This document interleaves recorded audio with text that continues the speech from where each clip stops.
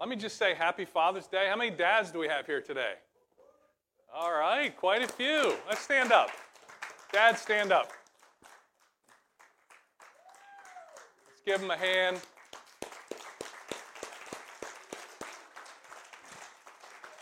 Stay up, stay up. Father, we bless every dad here today. Stretch your hands out to these dads. Father in heaven, we bless each father here today. We ask that you would make them into the dads and fathers that you have designed and destined them to be, that they would be great examples for their children, that they would be the leaders in their home, and Lord, they would set the standard for what dads should look like to the world. In Jesus' name, amen. Now, that's a big responsibility, right? You say amen, you just owned it. No take-backs. Okay, today I want to, 2 weeks ago I had a message from glory to glory from 2 Corinthians chapter 3, verse 18 as our launching pad. I want to go back to there today, and this will be part 2. But really, it's so from glory to glory, part 2. But the title of my message, I have one point today, it's called Only Jesus. It's Only Jesus. And so I've got a couple little sub-points, you might say, but we're going to look at the story of Jesus on the Mount of Transfiguration today. And we're going to look at Matthew's version. It's in Matthew 17. You can also find this in Luke 9 and Mark 9. So it's in those three Gospels. But there's a verse that just really kind of the Holy Spirit breathed on this week for me. I thought it's in Matthew chapter 17, verse 8. It said, when they looked up or lifted up their eyes, they saw no one but Jesus only. They saw no one but Jesus only. And so, as we talk about transformation today, we're going to go to that story. I'll read it here in a few minutes. But I want to go back and just kind of go through 2 Corinthians chapter 3 and those last few verses in that leading up to verse 18. So if you have your Bibles and you want to turn to 2 Corinthians 3, now we're not going to read the whole chapter, but in the chapter, the Apostle Paul starts out and he's really comparing law and grace in this chapter, as a lot of his writings do. And he's talking about that law, which he calls the ministry of condemnation. And then he says that grace is called, he says, the ministry of the Spirit. He says, and he also calls it the ministry of death. And then he calls grace the ministry of life. So he's got condemnation and death, and he's got the Spirit and life on this side. And he says if the ministry of death and condemnation has glory, like there was a glory to the law. He said, if that had glory, how much more is the glory that remains? Because the glory that came with the law was a decreasing glory. And if you'll remember, it says in that chapter, it says that when Moses came off of Mount Sinai, he had to put a veil over his face. And because he put this veil over his face to not let the children of Israel see the glory that was disappearing.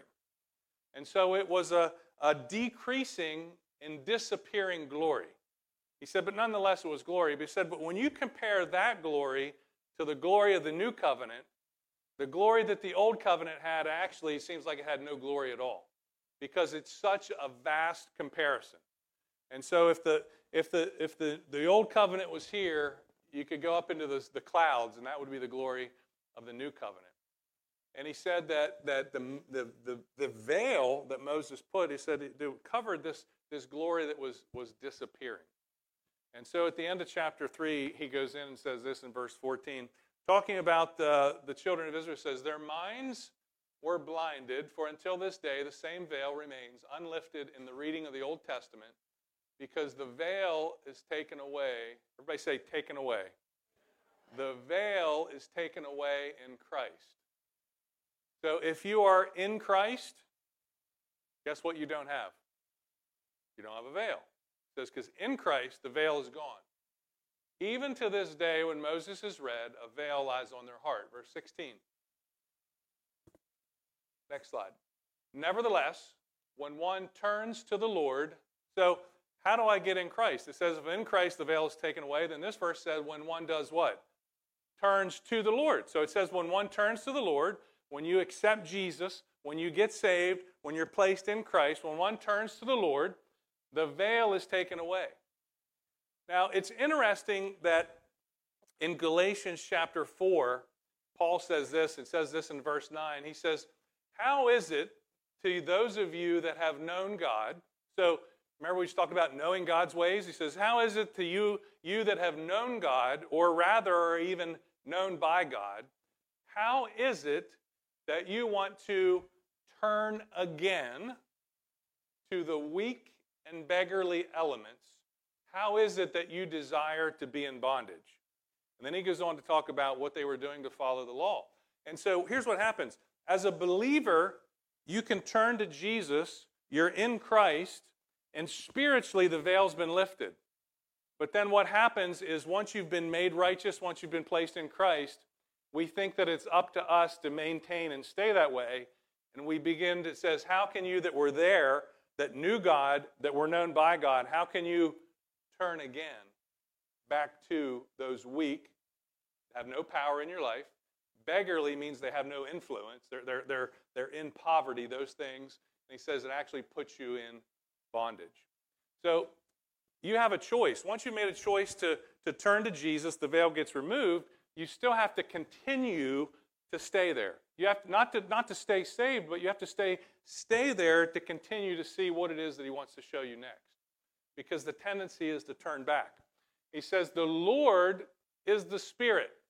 And where the Spirit of the Lord is, there is liberty. Who's the Spirit? The Lord tells us that. The Lord is the Spirit, and where the Spirit of the Lord is, there is liberty. Verse 18 says this.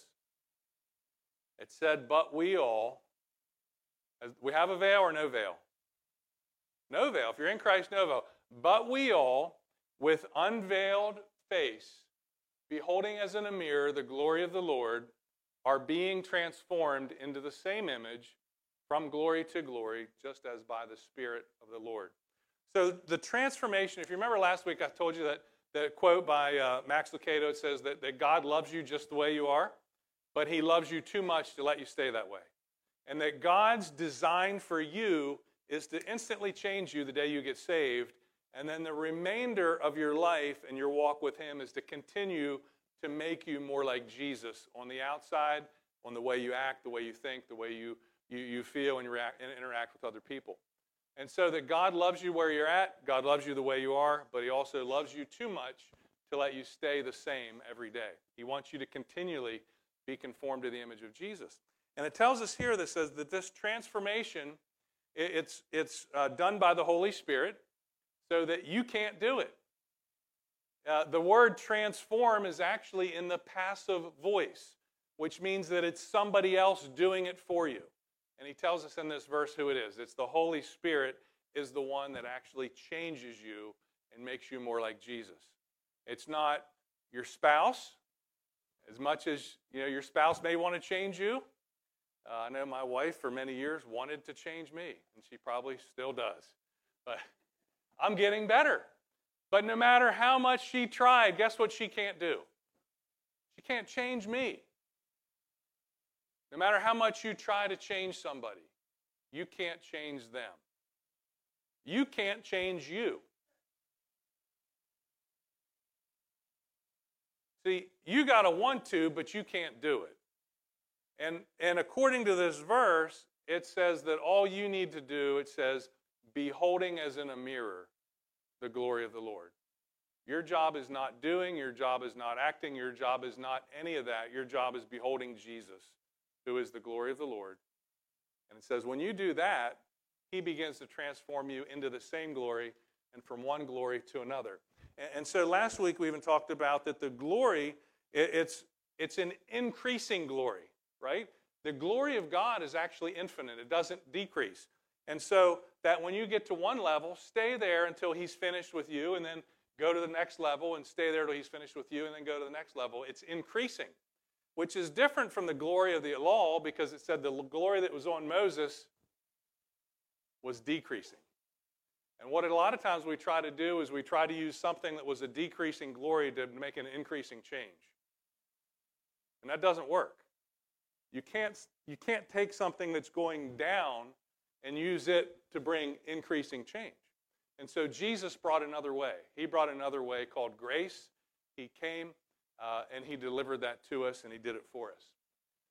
It says in the Amplified Version, it says, continually seeing as in a mirror the glory of the Lord, are progressively being transformed into his image from one degree of glory to even more glory.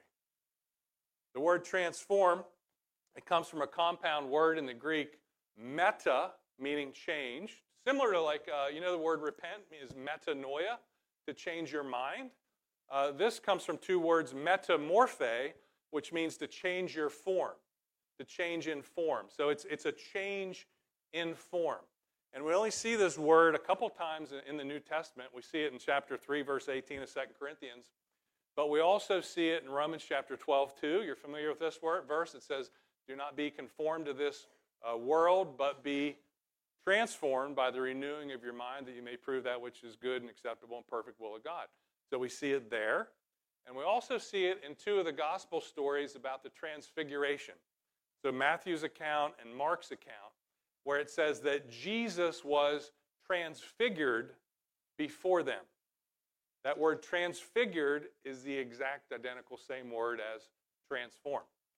And so that's why we're going to look at that story today. We're going to look at Matthew's version today, because I think there's some things in the story that, actually there's one thing. It's only, my title's only Jesus. So there's one thing in that story that will help you and help change you as you walk with the Lord. And so I want to read it to you today before we go through it. Let me just read you a few verses. We're not going to go there yet, but it starts at the last verse of chapter 16, Matthew 16, and the last verse of Matthew 16. And we're going to read down through verse 8 is where we're going to stop, but it continues on a little farther.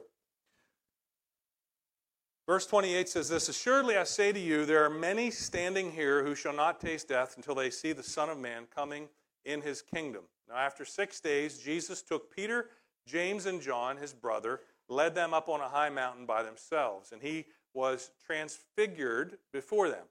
His face shone like the sun, and his clothes became as white as the light. And behold, Moses and Elijah appeared to them, talking with him. Then Peter answered and said to Jesus, Lord, it is good for us to be here. If you wish, let us make 3 tabernacles, one for you, one for Moses, and one for Elijah. And while he was still speaking, behold, a bright cloud overshadowed them, and suddenly a voice came out of the cloud saying, This is my beloved Son, in whom I am well pleased. Hear him. And when the disciples heard it, they fell on their faces and were greatly afraid.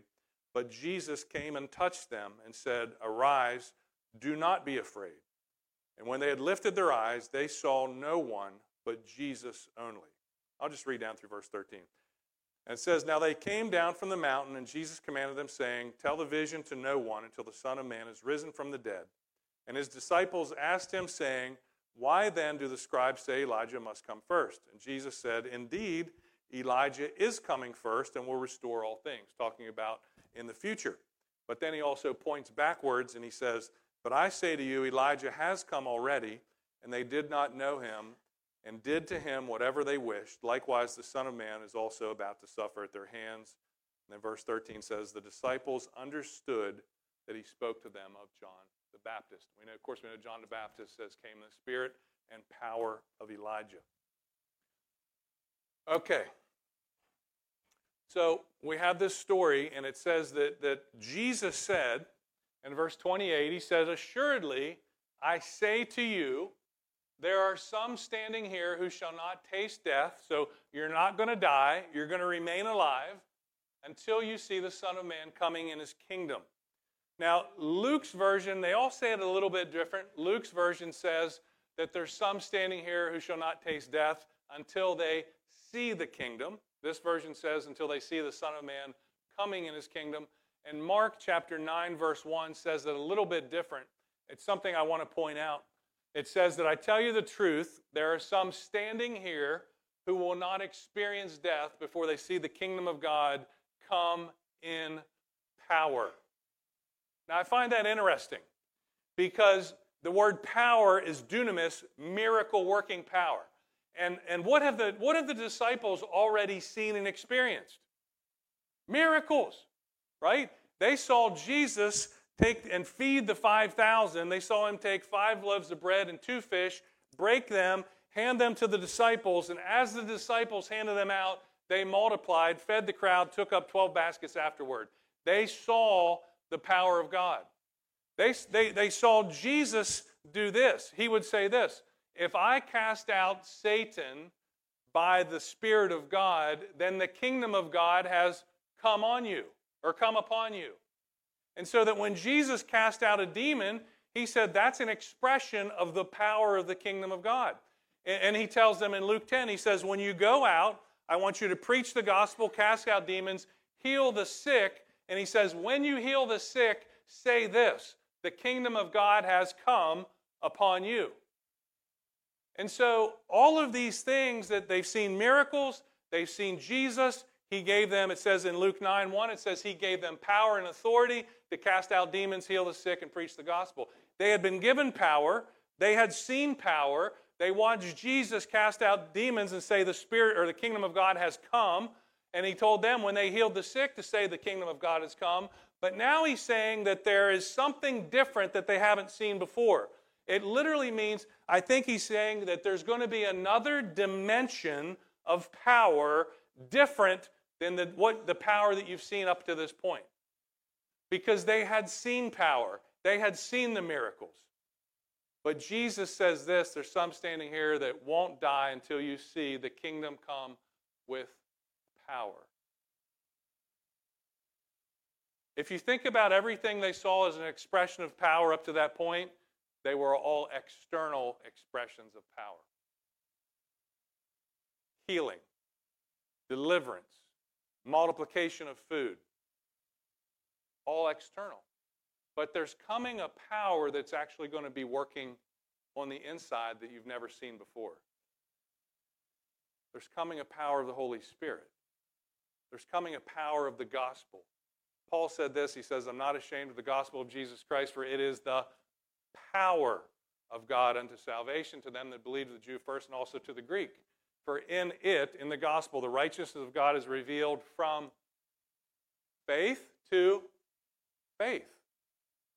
Now, 2 times in the Bible it says that you're transformed, or once it says you're transformed from glory to glory. And in the gospel, the righteousness of God is revealed from one level of faith to another. And I really believe that as you deepen your understanding of the righteousness of God in your life, it actually is the thing that transforms you from glory to glory. That as you're released into this greater understanding of what Jesus did for you, it's the very thing that begins to allow the Holy Spirit to change you. And he says there's a power coming that's going to work on the inside that's internal that will now, it's not just going to be an outward expression, but it's going to be something on the inside that works from the inside out. And you haven't seen that yet, but you're going to see it. And in verse 2, he says this. He says, or verse 1, after 6 days, Jesus took Peter, James, and John, his brother, led them up on a high mountain by themselves. He didn't take everybody. I think I've told you this before. Every revelation is not for everybody. He even told them when they came down on the mountain, he says, don't tell anybody what you saw until after the Son of Man is raised from the dead. Sometimes when we get a word from God, we just want to be the first one to blab it to everybody. But sometimes that word's for you, for the season you're in, and after that season is over, then you're able to share that with other people. But sometimes we release the right word in the wrong season. And he says that he took those 3 up by themselves because he wanted to show them something. There's something he wants to reveal to them. And he says Jesus was transfigured before them. His face shone like the sun, and his clothes became as white as the light. Actually, the word transfigured here is in the passive tense, which means he didn't transfigure himself. He was transfigured by somebody else, just like we are. If you read Mark's gospel, it says this. I'm sorry, Luke. Luke says, as he prayed, none of the other versions say, but he was praying, but he's actually taking them up to pray. Luke chapter 9 says this, as he prayed, the appearance of his face was altered.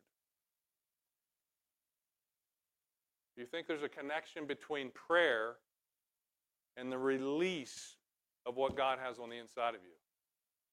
As he prayed, he was transformed. And it said that he leads them up on a mountain, and he was transfigured before them. And so the miracle here is this. Imagine that for 3 years, the Holy Spirit has been present in the life of Jesus. And then all of a sudden on top Mount Hermon, some people say it was Mount Tabor, but either way, on top of the mountain, all of a sudden, God begins to open up and reveal what's been present all along. See, they're so used to seeing Jesus as he is. They're used to seeing what he does. But now God gives them a glimpse of something that up until that day had been veiled by his flesh. And I think that the point to us is this. When Jesus says, the same glory you've given me, I've given them. And Isaiah said that you were created for his glory. That when you carry the glory of God, that's actually in you.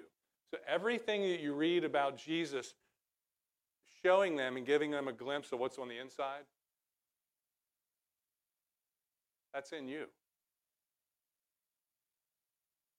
Paul says, the mystery that has been hidden for the ages has now been revealed, which is Christ in you, the hope of glory. And so that when Jesus gives them a revelation of what's actually in him, he's letting you know, hey, this is what's in you. And what's in you is so powerful and so infinite, it has the ability to flow through you and to change anything in your life. There's nothing in your life that the glory of God and Jesus cannot change. Verse 3 says, behold, Moses and Elijah appeared to them, talking with him. And so here he is he's on the mountain. He's praying. All of a sudden, he begins to transfigure. He's transformed in front of them. And as his glory is revealed, as his face begins to shine, as his clothes become whiter than the whitest white, all of a sudden, Moses and Elijah appear with him.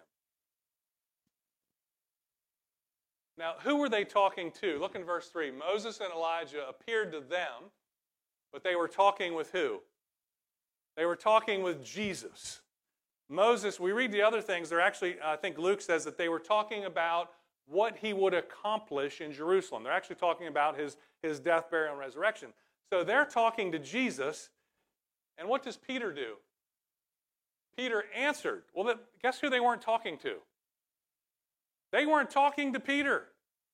They were talking to Jesus. And so the first rule is, don't answer when you're not spoken to.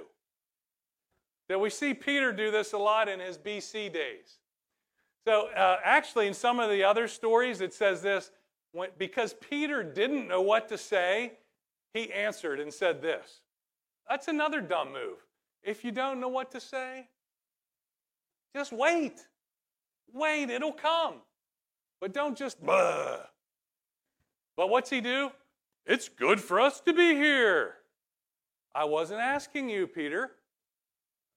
It said, Peter answered and said to Jesus, Lord, it's good for us to be here. And if you want to, let's make 3 tabernacles. So these tabernacles, don't think of like the tabernacle of Solomon. That's not what that is.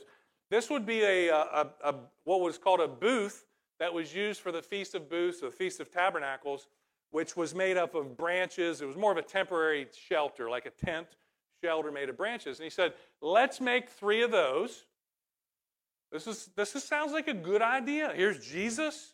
He's in his glory. Here's Moses. Here's Elijah. They're in glory. They're talking to him. And he said, hey, I have a brilliant idea. I just thought of a good friend of mine that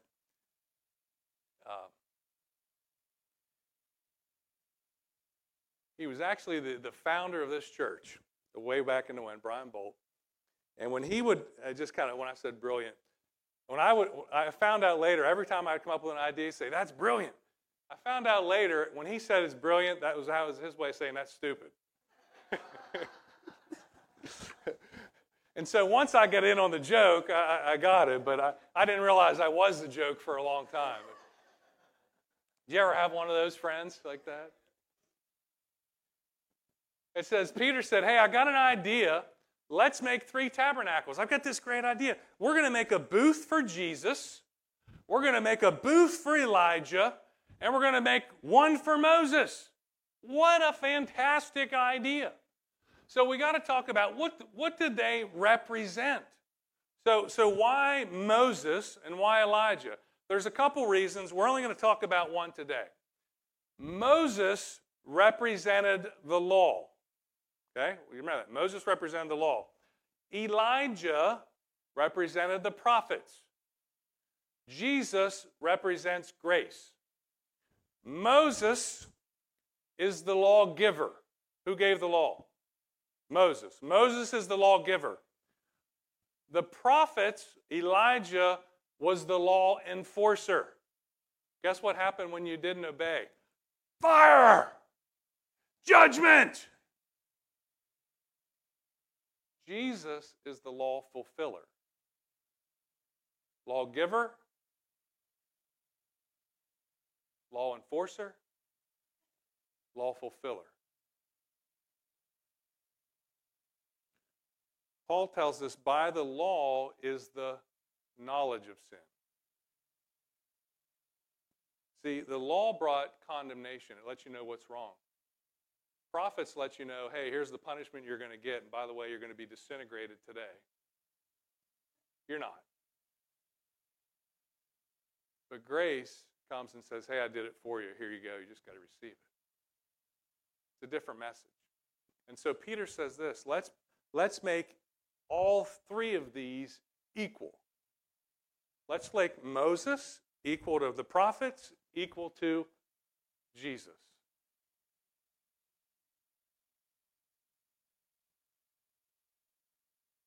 While he was still speaking. He didn't even get this all out. So we don't find out till 2 verses later. But as he's saying, I've got a brilliant, the Father says, that's stupid. That's not brilliant. It's dumb. The Father cuts him off. It says, while he was speaking, a bright cloud overshadowed them. So think about this. When Moses was on Mount Sinai, Bob said today about it's time to move from Mount Sinai, that we're moving from Sinai into the Promised Land, which represents the finished works of Jesus. The Promised Land's not heaven, because there were still battles to be fought in the Promised Land. You're not going to fight any battles in heaven. The Promised Land is the finished works of Jesus. Bob said it's time to move from that mountain. Did you know that Jesus switched mountains? Did you ever read Galatians? It says that these 2 covenants are like these 2 women, Hagar and Sarah. One was Mount Sinai, one was Mount Zion. Jesus actually switched mountains. He's no longer on that mountain.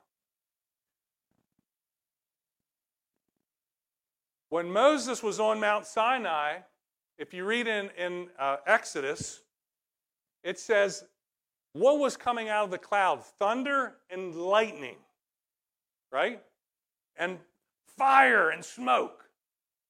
What color cloud emits lightning? Dark cloud, gray cloud, storm cloud. What kind of cloud came when Jesus was there? A bright cloud. This is a different cloud. Still the presence of God, but we've gone from the old to the new. It says a bright cloud overshadowed them. And suddenly a voice came out of the cloud saying, now, where have we heard this before? This is my beloved Son, in whom I am well pleased. Yeah, so when Jesus goes into the wilderness, and John says, I need to be baptized by you, Jesus says, permit it to be so all righteousness can be fulfilled. baptized me. And it says he baptized him, and as he was coming up, the Holy Spirit descended like a dove and remained on him. And the Father speaks from heaven and says, you are my beloved Son, in whom I'm well pleased. You know the Father said that before the Son ever did a miracle? But the Father said that before Jesus ever did a supernatural work. You dads here today, do you think if you told your son that you're my son in whom I'm well pleased, that he might actually, or your daughter might actually live it out if you spoke that over them?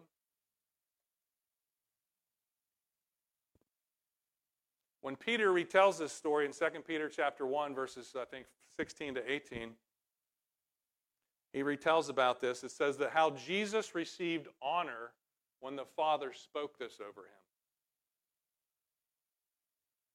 And I think there's some dads here today that need to speak some of these kind of words over your kids. See, the way the Father loved Jesus wasn't based on what he did. Because he said, this is my beloved Son in whom I'm well pleased before he ever did anything.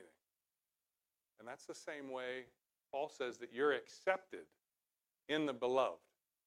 That when you're in Christ, God loves you the same way he loved Jesus. And he loves you because of Jesus. And he loves you the same as Jesus. You're accepted in him, the beloved. He says, but here he says something different. Do you see something at the end of this sentence different than what he says at his baptism? At the baptism, he said, this is my beloved Son in whom I'm well pleased. But here he says, this is my beloved Son in whom I'm well pleased. I can't hear you.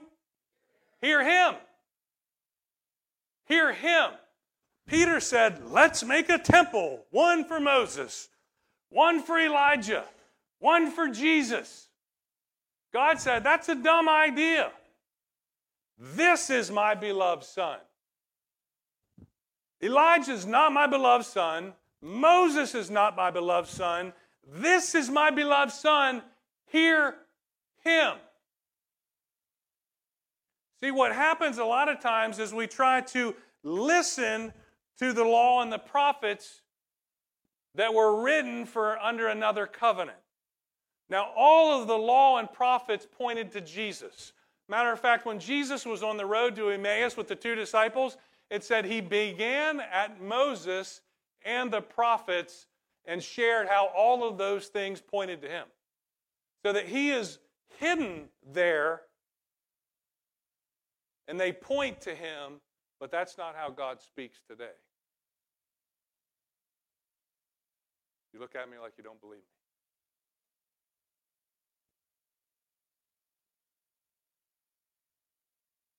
It says the disciples heard it, they fell on their faces, and they were greatly afraid. So now all of a sudden, he goes from having a bright idea to feeling really stupid. Well, that was dumb. That was dumb. That was really stupid. See, God said, go to the next verse.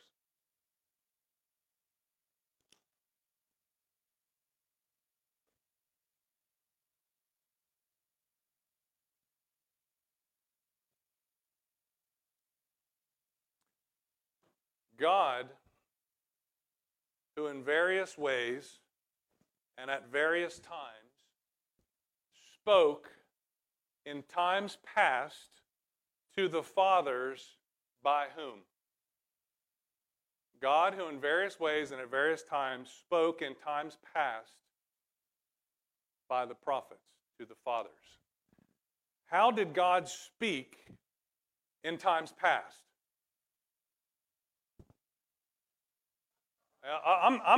I'm not doing a good job teaching today. If you have, in times past, how did God speak? By the prophets. But in these, everybody say this, these last days. Now, have you ever heard this? We're living in the last days. Now, why do people say we're living in the... Now, that's true, but why do people say we're living in the last days? Sin has gotten so bad. The world's going to hell in a handbasket. We're living in the last days. That's not what God says. God defined the last days, the days He dropped the prophet mic and picked up the Jesus mic. The last days started with Jesus. See, we try to define the last days by sin. God defined the last days by His Son. He says, in these last days, He has spoken to us by His Son. So you want to talk about a mic drop? That's the mic drop of all time. He didn't, you know what? I think they need a little prophet today. I think they need a little legal. Let me go pick it up. He's got one microphone and one microphone only. That is Jesus. And it says, He has appointed Him what? Heir of all things. The prophets and Moses weren't heir of all things. Jesus is. Everything. Jesus says, all that the Father has is mine. And the Holy Spirit will take of what is mine and declare it to who? You. Everything Jesus has is yours. You are a co-heir with Jesus. It says, by whom He made the worlds. You've got the creator of the worlds. In the beginning was the Word. The Word was with God. The Word was God. It said that He created everything through Jesus.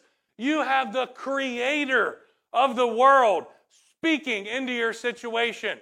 You don't have somebody that was a temporary lawgiver, law enforcer. You've got the law fulfiller, the creator of the world speaking unto you. It says, next slide says, who being, when Jesus revealed, it says, who being the brightness of His glory. Jesus wasn't reflecting the glory of God. Do you see the difference? When Moses is up on the mount, he's talking to a dark cloud. He's talking to the presence of God, but the glory is hitting his face, and he's reflecting it. And over time, it disintegrates. Jesus was not reflecting the glory of God. Jesus was releasing the glory of God. That what's on the inside is ever increasing. What's on the inside will take you from one level to another. It's infinite in nature. It's transforming in nature. It never ends. He says He is the brightness of the glory of God, and He is the express image. He's the exact character. It's literally that He is the exact imprint of the Father. That if you ever want to study theology, the study of God, do you know who the best person to look at? Jesus. Jesus is perfect theology. Jesus is perfect. We sang this morning that you are perfect in all of your ways. Well, Jesus perfectly represented the Father. Everything He did, everything He said, everybody He touched, everything. If you want to know, I wonder what God's will is in this situation. Well, let me see. What did Jesus do? What did Jesus... let's go back to the Ten Commandments. No, Jesus fulfilled that. Jesus perfectly represented the Father. He was the exact imprint of His nature, upholding all things by the word of His power. It's not the power of His word, although it says upholding. Did you know, like in the nucleus of an atom, they actually should blow apart? But guess what? They don't. Did you ever wonder why? Because He's upholding all things by the word of His power, that when He releases a rhema word, it actually releases the supernatural power of God to keep things together that should be going apart. You think your marriage is going apart? Guess what He can do? You think your kids are running off? Guess what He can do? It says He can uphold all things. Does that include your kids? Does it include your marriage? Does it include your job? Everything, nature, and by the word of His power. I'm excited today. You know what happened to me? when he by himself purged our sins. God is speaking not with Moses that gave the law and identified your sin, not with the prophet that pronounced judgment on your sin, but by the one who purged your sin. He paid for your sin. Before you ever committed it, he purged it. 2,000 years ago, in our time, but in eternity past, the Lamb of God slain before the foundation of the world, God looked in eternity future, saw every sin you'd ever commit, and said, I hate sin so much, and I love you so much, I'm going to punish my son for that sin, even though they haven't even committed it and won't commit it for thousands of years from now. And when he finished it, he sat down. You've got the heir of all things. You've got the creator of all things. You've got the brightness of the glory of the Father. You've got the exact imprint of his nature. You've got the one who paid for your sin. That's the one God is speaking through today. Don't go making a tabernacle to Moses. Don't go making a tabernacle to the prophets. Hear him.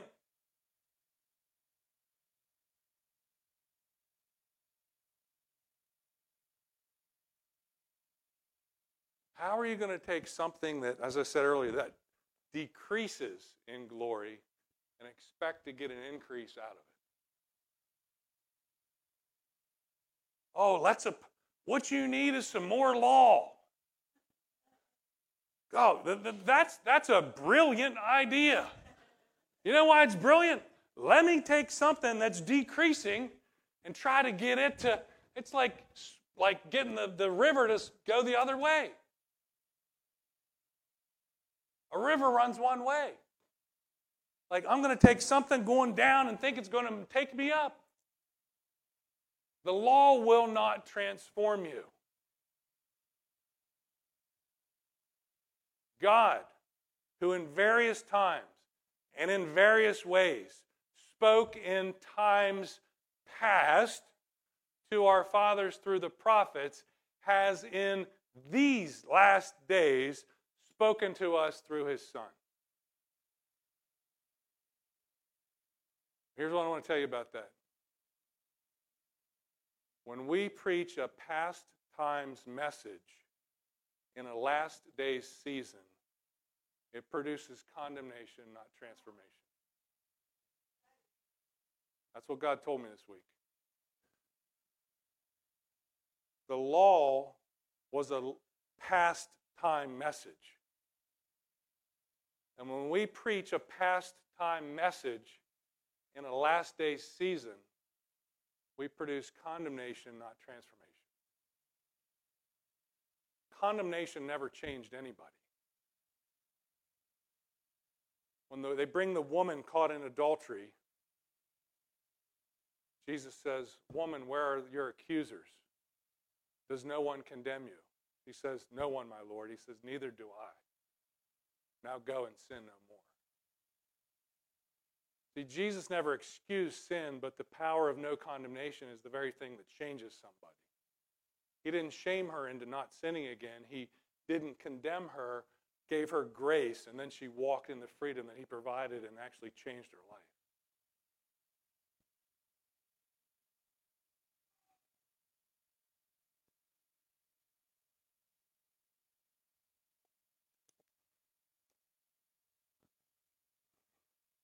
Oh my gosh. I got to land this plane.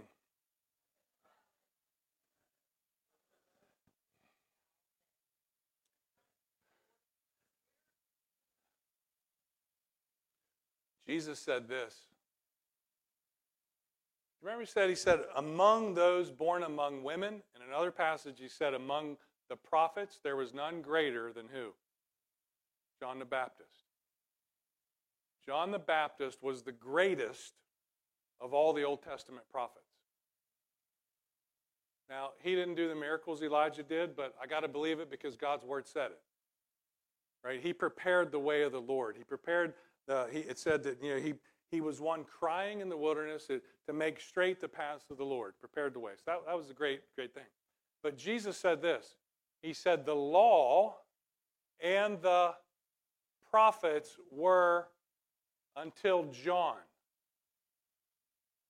So that when John came, there was a shift that took place. Guess what he did? Dropped the mic, and he picked up the Jesus mic. He said the law and the prophets were until John, but since that time, how long has John the Baptist been dead? About the same amount of time Jesus came on the scene. Since that time, the kingdom is preached. And people are pressing to do what? Get in. When Moses came off of Mount Sinai with the tablets of stone, face shining, guess what the people did? Ran. They ran. When Jesus descended off the hill with Peter, James, and John, you run right into the story of the father whose son that couldn't cast the demon out. It said, when the people saw him, they were amazed and ran to him.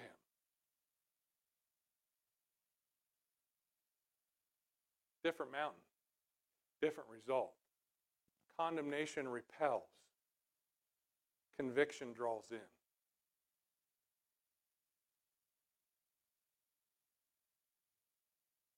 John the Baptist said this, and we apply it incorrectly so many times.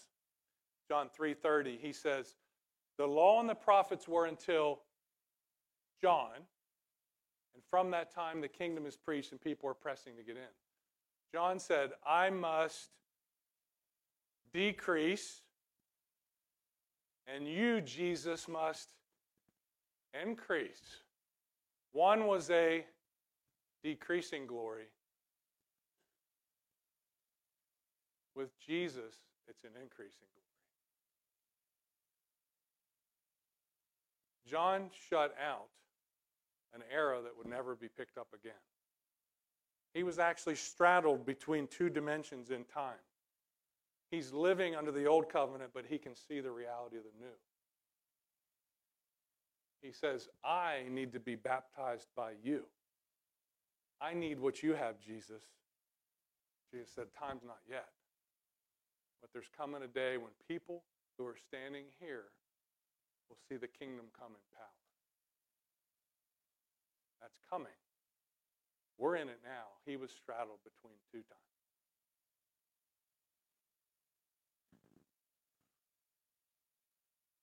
Well, goodness.